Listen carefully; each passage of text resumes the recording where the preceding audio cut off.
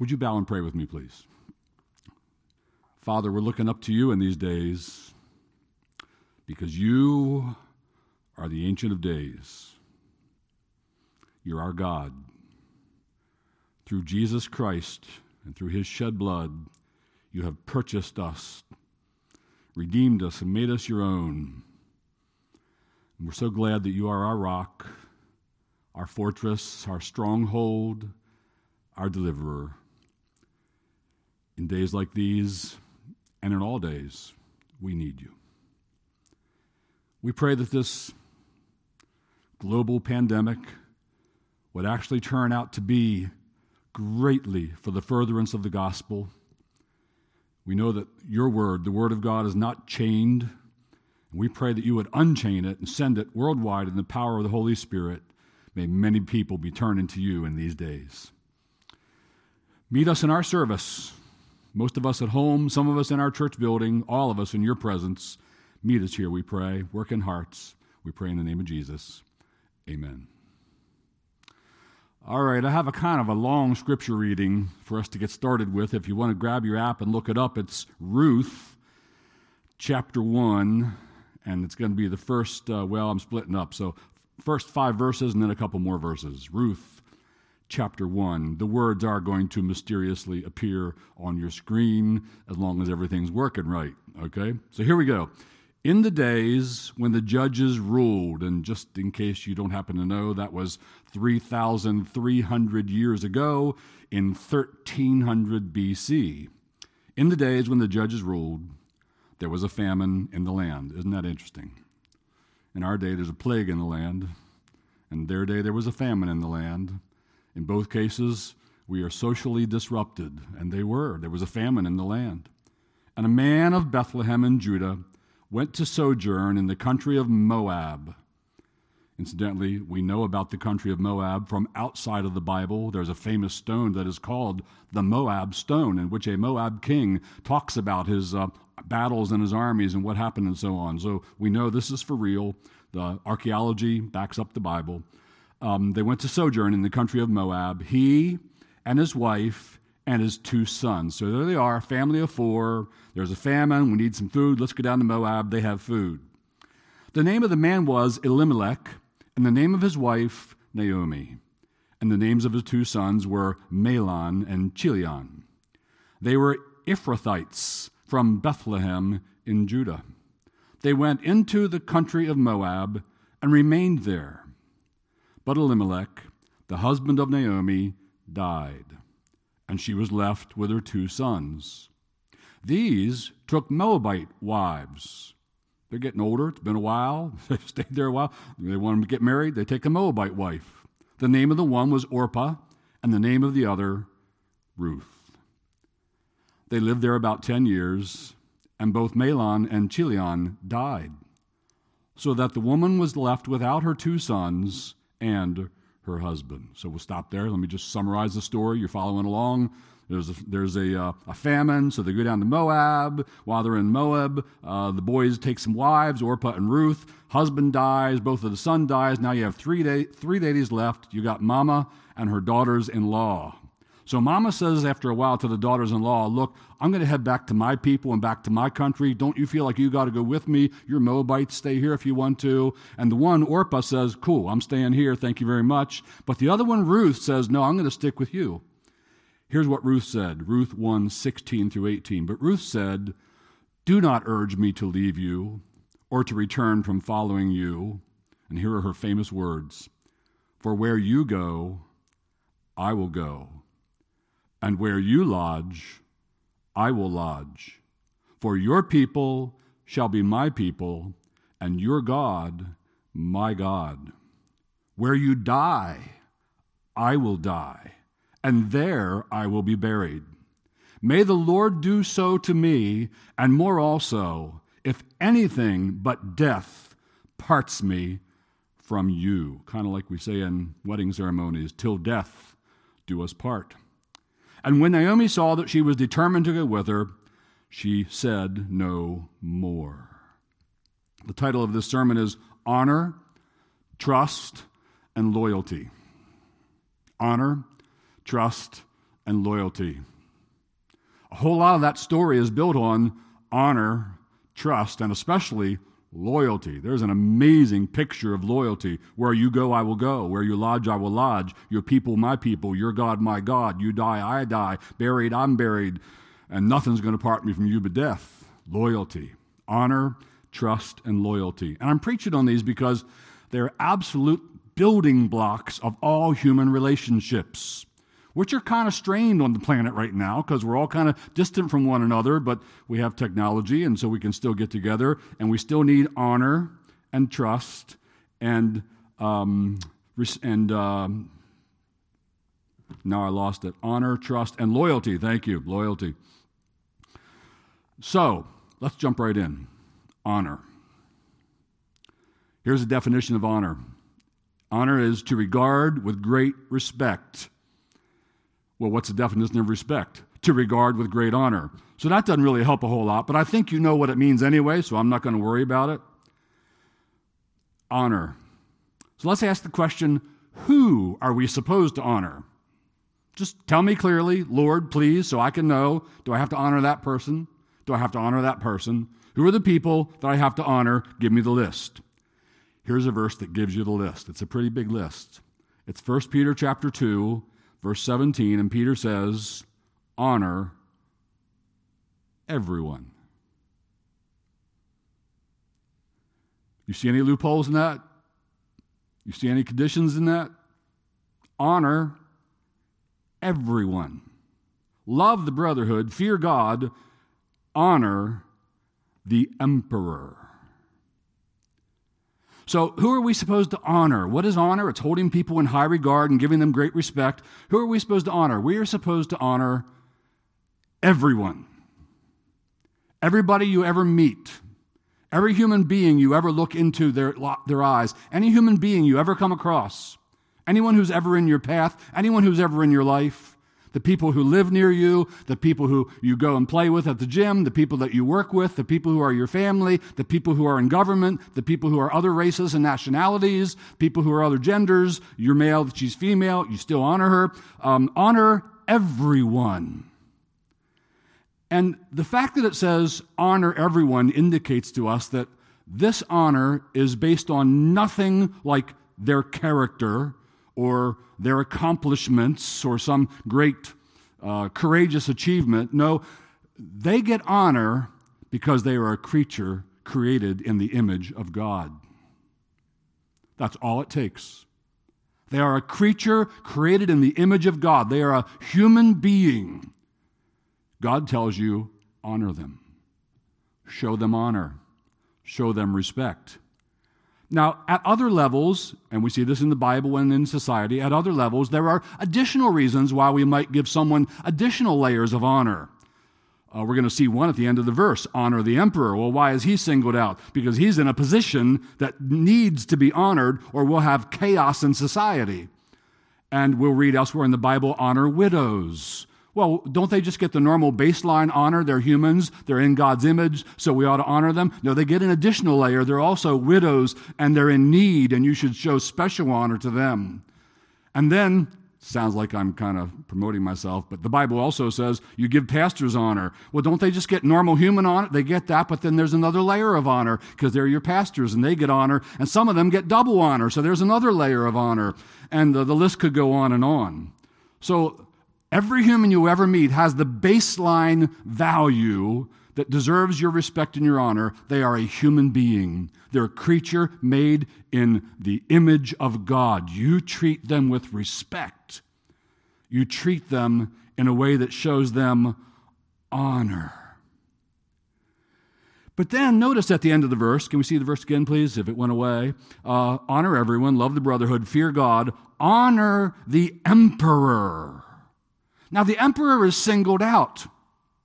Why? And there are probably several reasons why. One is, I already hinted at it, it's important that we respect those in government or society breaks down. You got to respect the emperor. You got to respect, to bring it into our times, the president. You got to respect both sides of the house, whoever you like and don't like. You got to respect the local police officer who pulls you over. You've got to respect a judge if you stand in court. It's very important. In fact, what do we call a judge? We say, yes, Your Honor. Why do they have us doing that? Because they're really emphasizing you need to honor that man or woman who's the judge, or society crumbles. So there are reasons why he singles out the emperor, and one of those is because that is the highest office in your government. But maybe this is another reason why he singles out the emperor. What do we know about their emperor? Who was it? What was his name? That was Nero. Was he a good guy? Did he deserve honor and respect for his character? No. You know what Nero did? He burned Rome and then blamed it on the Christians. He took Christians and hung them up on pikes and smeared their bodies in pitch and lit it on fire to give light to his garden parties at night. He was maniacal. He was murderous. He was a terrible, terrible man. And knowing that, Peter writes to these people, honor the emperor. And you can just hear a Christian say, wait a minute, Nero? You mean Nero? I'm supposed to honor Nero? Yes, you are. Well, I sure can't honor him for his character or his deeds, no. But you give him baseline honor. He's human. He gets that. And he gets another layer from you because he is the emperor. And in society, we need to treat people in high places with respect. Now, by the way, does this have any applications for our present political condition? Do you like or do you not like? Or are you undecided what you think about the present president or the past one or the one to come? Doesn't matter. I have no idea who the next one's going to be. I think I know what it looks like, but I have no idea who the next one's going to be. But whoever the next one or the next one or the next one is, I can tell you this, God tells me to honor them. They get a special layer of honor. And just as a hint, and maybe this is getting a little too close to politics for some of you, but I don't think it is. I think it's just Bible. None of this, if you don't like him or do you like him, none of this, not my president stuff. Because it's dumb to start with. The person literally is your president. They got elected legally. They are your president. And when you say not my president, you're being an anarchist. And the Bible does not permit you to say, well, I'm not going to honor that one. No, you've got to say, it's not the one I wanted maybe, but it's who I got, and I'm going to treat them with respect. So, interesting. The emperor, in our case, the president, is singled out. Well, you might ask, is anybody else singled out in the Bible? We all get that baseline layer of honor. We all get respect because we're creatures created in God's image. We bear his image and his likeness. Are there any others singled out? There's that. Then there's the emperor. Are there any other individuals singled out? And there are. I'll just mention several, and there aren't many more than several. But here's the first one, 1 Peter 3:7. Read it with me, please. Likewise, husbands, live with your wives in an understanding way, showing honor to the woman. Oh, you girls are liking this one now, aren't you? Like, I hope hubby's listening. This is good. Showing honor to the woman as the weaker vessel, since they are heirs with you of the grace of life, and so that your prayers may not be hindered. Now, it's not my objective to try and explain everything in that verse right now, but I want to focus in, obviously, on the part, husbands showing honor to the woman. So she gets honor just because she's a human being. She's a creature created in the image of God, but there's another layer of honor that gets put on top of that here, and that is, she is your wife. And what husbands do for wives is show them honor. She is to appear to others that you honor her. She is to feel honored. You put her in a special place of respect and honor. Notice the terms used, since she's a weaker vessel, meaning that in most cases, there are exceptions, but in most cases, you're a stronger vessel. Stronger physically in most cases, perhaps stronger in certain emotional ways in some cases, but certainly the physical. A picture is worth 1,000 words to picture the difference between you and her. I don't know how this picture is going to work out. It's going to work out all right? So here's a picture of your wife. There she is. That, by the way, is Royal Doulton Pastoral Fine Bone China. We got that when we got married. Somebody gave us a whole set of it. We use it about once every 15 years, but it sits there in the cabinet. That's my wife. She's a delicate dish. Now here's a picture of me. All right, that's me. I'm like a cast iron frying pan. Now, the frying pan is supposed to treat the delicate dish in a special way. The cast iron frying pan is supposed to treat the fine bone china with great care, showing honor and carefulness and respect to it. And back to the verse, if you will, please. That's kind of what Peter's saying. I'm just trying to illustrate it with a picture. You're the husband. You're the cast iron pot. Show honor to that delicate dish of a wife. She'll love you for it. Treat her with extra respect. Say, well, how should I do that? Well, there are a million examples. Let me just give you one. It's really a pretty obvious one. There's nothing profound about this at all, but it's just a suggestion. The Bible doesn't say this is the way to show honor, but I'm just saying this is one way you could, and this is one way I always do. I open the car door for my girl. In our case, it's usually the truck. I much prefer the truck. It's the truck door. And if it's cold out, I'll go out and start the truck ahead of time and get warmed up, get her seat warm, because it's got seat warmers, and then go out and hop her right in there. And it's just a little way of showing her honor. Yeah, I open the doors for you. You're getting special treatment. You don't open doors for me. I'll open the door for you. Just a little way. And there are a million little ways that you can honor your wife. More about some ways later. Wives, are you liking this? Is this good? All right. Now I want to point out to you regarding other people who get honor. That's only one verse. Guess who else gets honor? Yeah, him. 1 Peter 3, 1 through 2. Likewise, wives, be subject to your own husbands, so that even if some do not obey the word, I take that to mean they're not a believer, even if you're married to a non-Christian, they may be won without a word. You're not going to him into the kingdom. It's not going to work. They may be won without a word by the conduct of their wives when they see your respectful and pure conduct.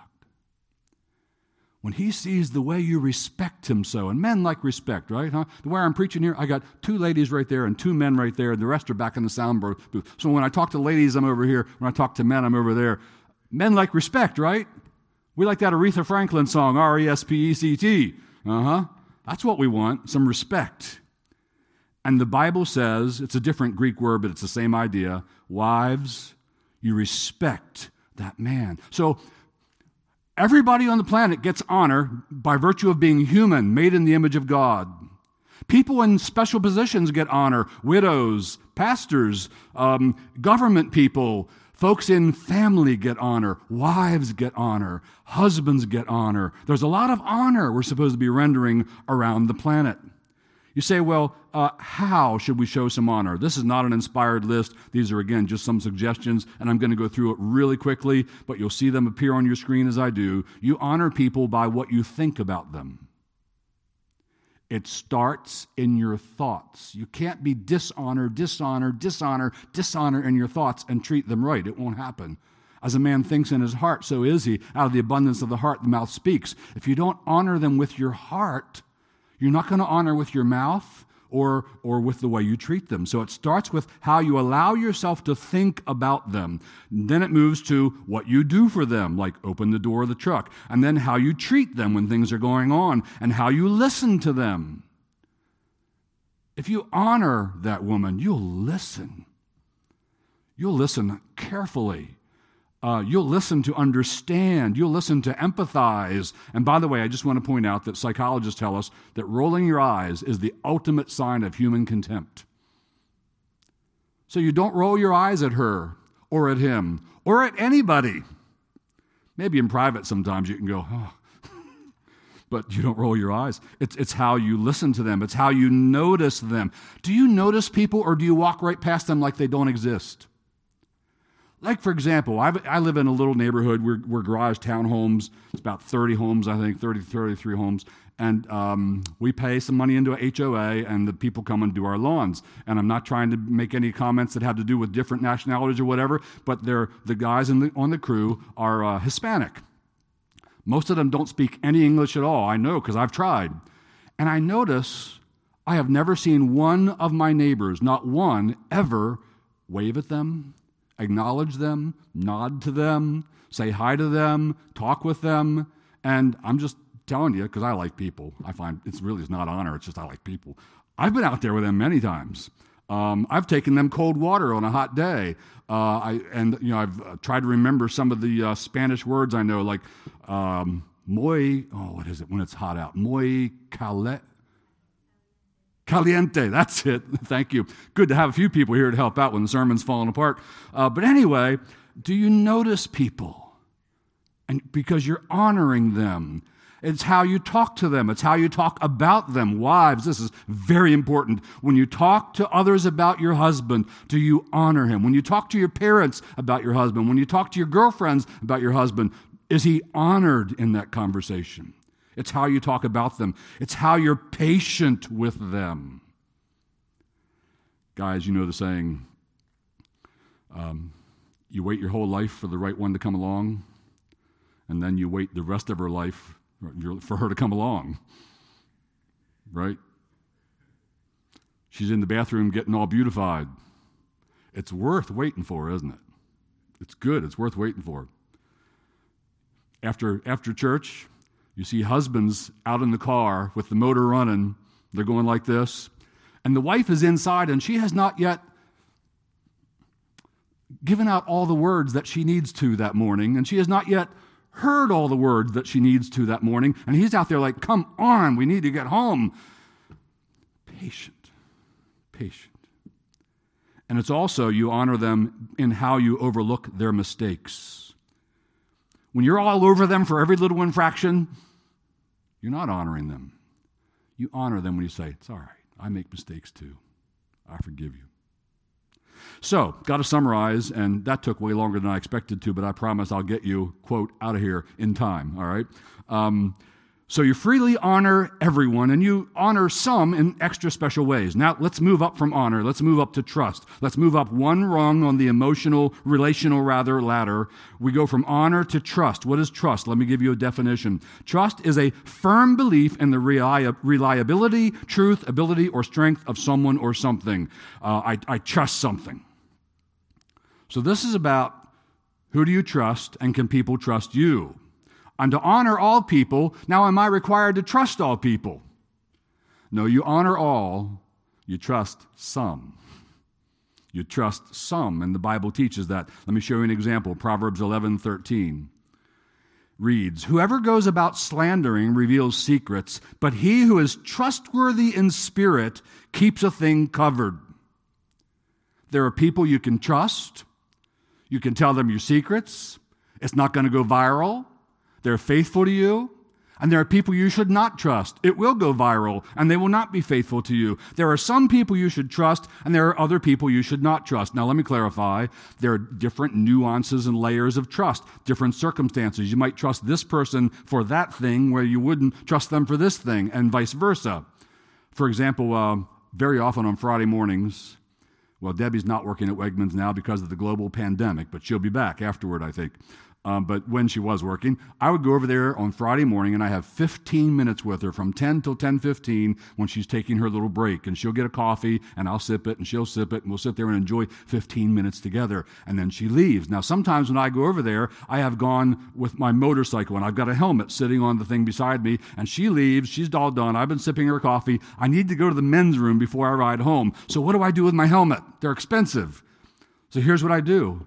I look for the most trustworthy people sitting in there. Like, there's 3 ladies at the next table. They're all senior citizens. They probably don't want my motorcycle helmet. So I say, excuse me, ladies, and I trust them with my helmet. And then when I come back, we joke, did anybody try to take my helmet? Oh, we got them for you, and all that. So I've done that many, I've done that with my laptop many times over there in Wegmans in the sit-in eating area. People watch over my goods for me.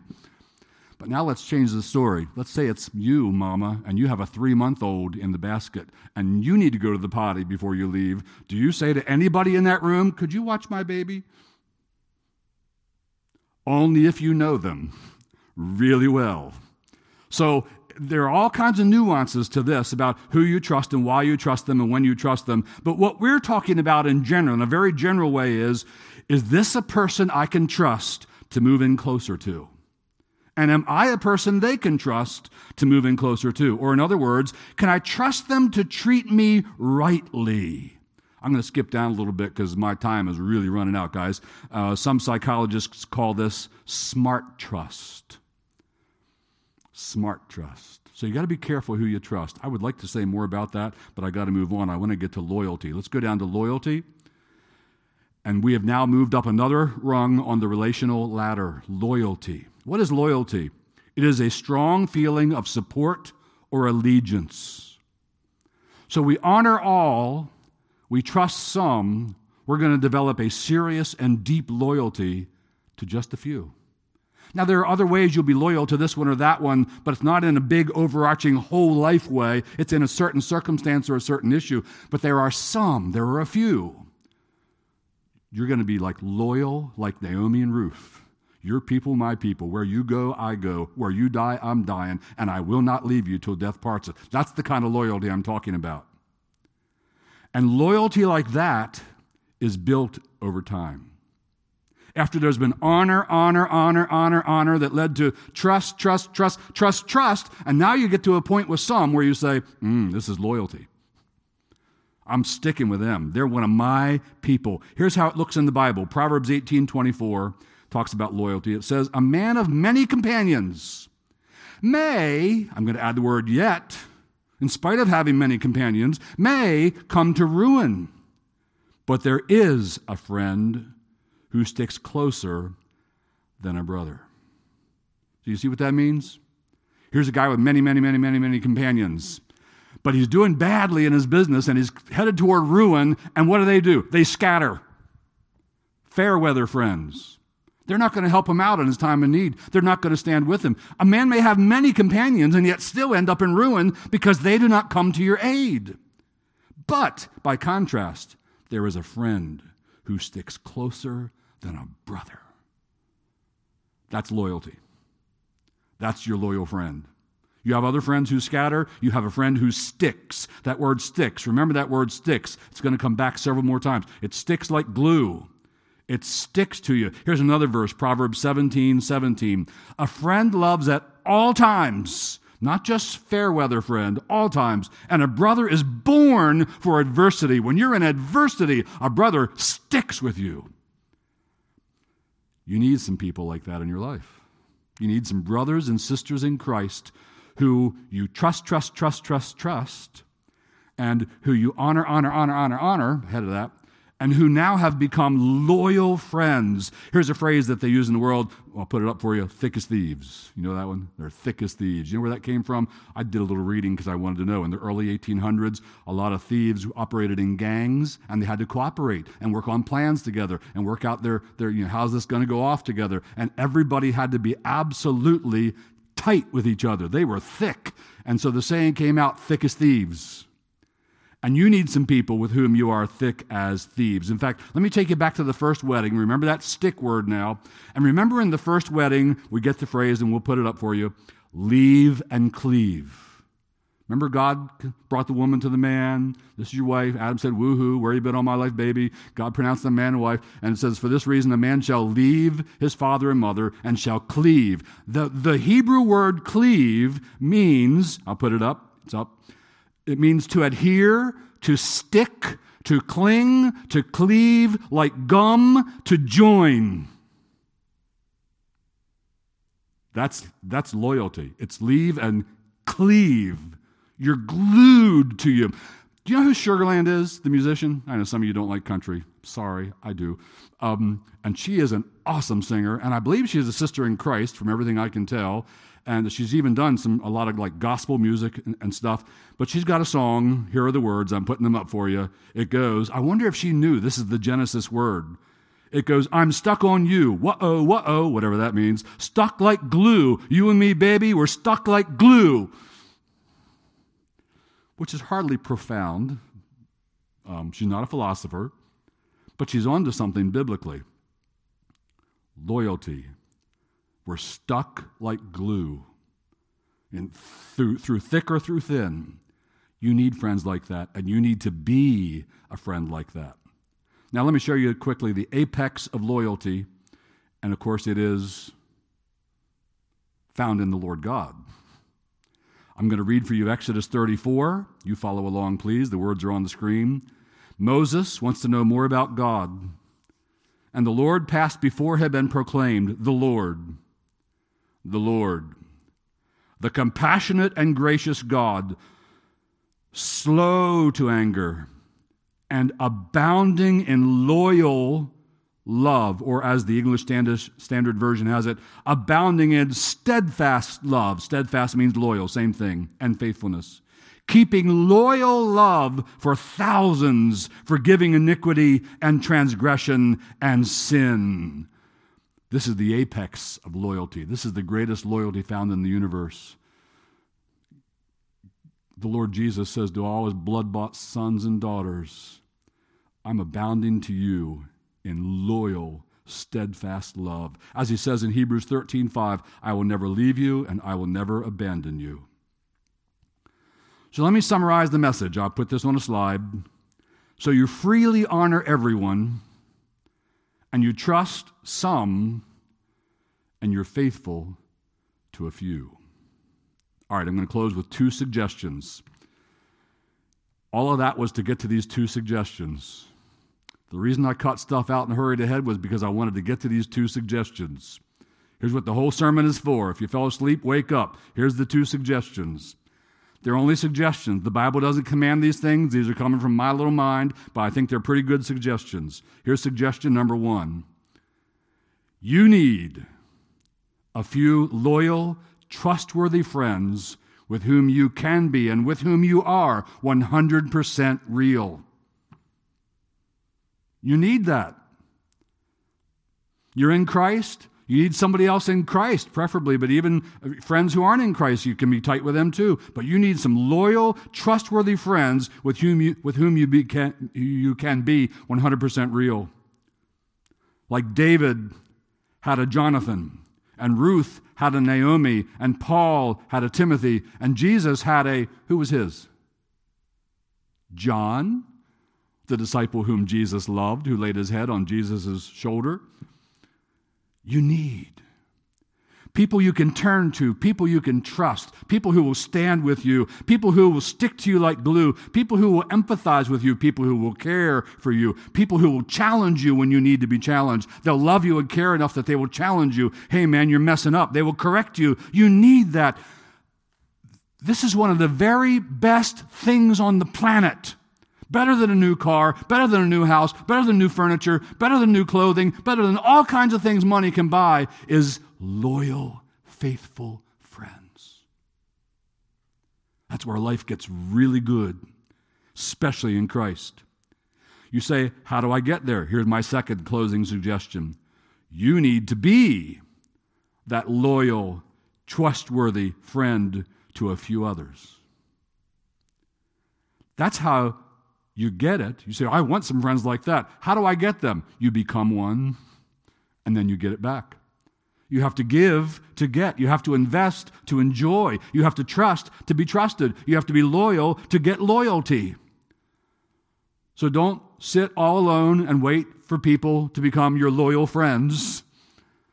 You need to go and invest in them and become loyal friends. And then they'll suddenly show up. Honor, trust, and loyalty. And the apex of them is found in our Heavenly Father. He's a loyal and a faithful God.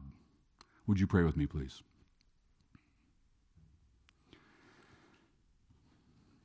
Father in heaven, we are praying to you that people who listen to this message, people who read these scriptures that we've read and who open their hearts to your word, we pray that they would discover your loyal and steadfast saving mercies. We pray, O Father, that you will draw people to yourself in these very moments, and as others listen later on, may people pass from death unto life. And we who have so passed, we look up to you and pray that we would be loyal to you, that we would always trust you, that we would always show respect to you, and that you would increase our ability to then pour that out on those around us. Make us trustworthy, faithful, loyal friends. Lord Jesus, thank you for shedding your blood for sinners like us on Calvary's tree. And as we come now to the communion table, we seek to remember you. Help us to feel, to sense your goodness and your love as we do. We pray in the name of Jesus. Amen. Well, brothers and sisters in Christ, it's time for us to take